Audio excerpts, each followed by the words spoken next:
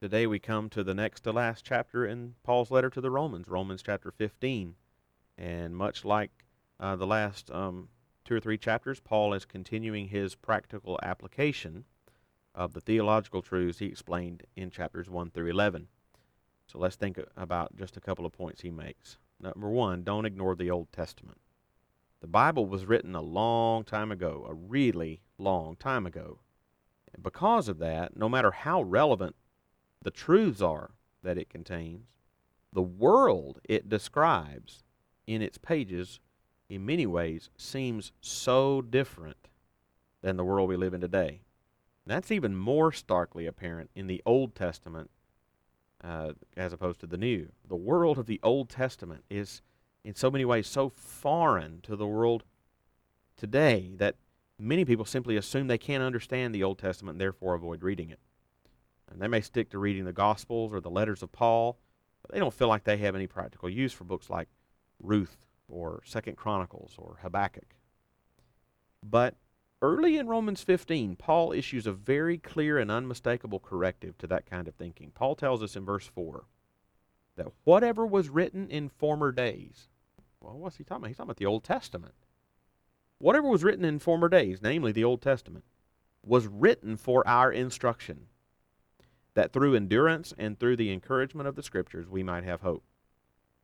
The Old Testament, just as much as the New, was written down and preserved for our instruction still today. Because of that, we ignore the Old Testament to our own impoverishment. Most importantly, the Old Testament shows us all the promises and all the types and shadows that led to the coming of our Savior. But also, encouraging are all the Old Testament saints who endured much and continued steadfastly in faith in the Savior who was still to come. We see the failures and the successes of God's people in the Old Testament, and we see God never leaving nor forsaking his people. And that's an encouragement to us still today.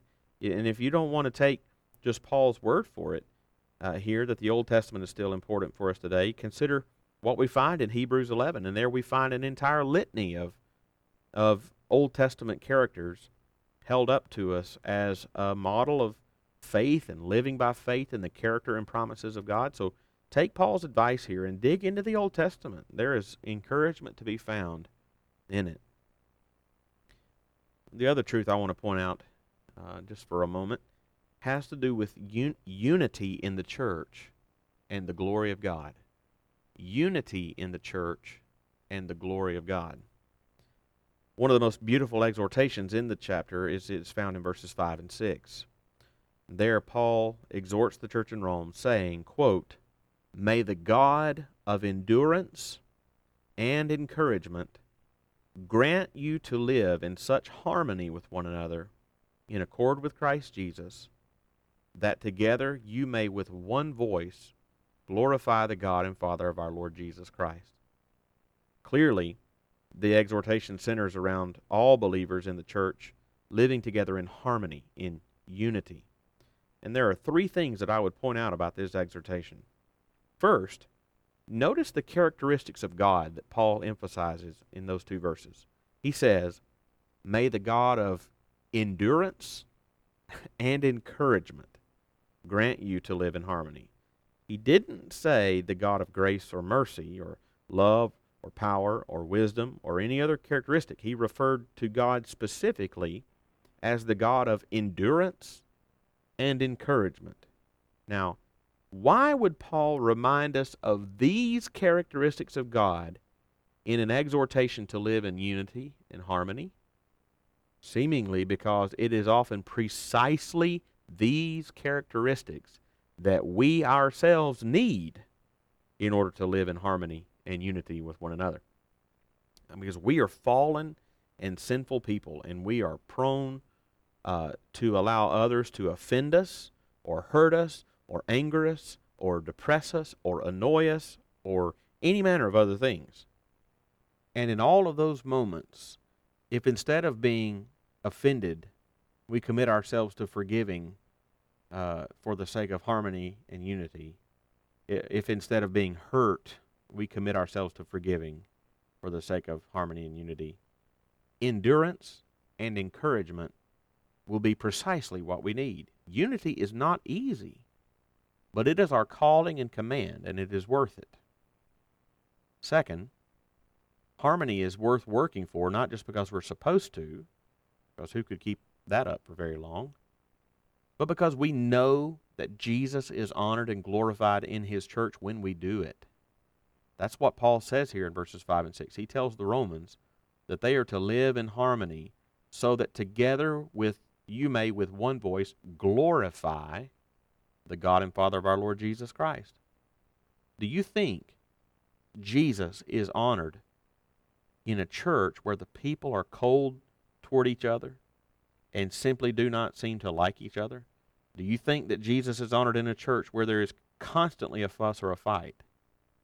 Jesus is honored and glorified in a church where the people who name the name of Jesus love Jesus more than themselves and are willing to do everything necessary for the genuine harmony that brings him glory and honor in the church that he bought with his own blood.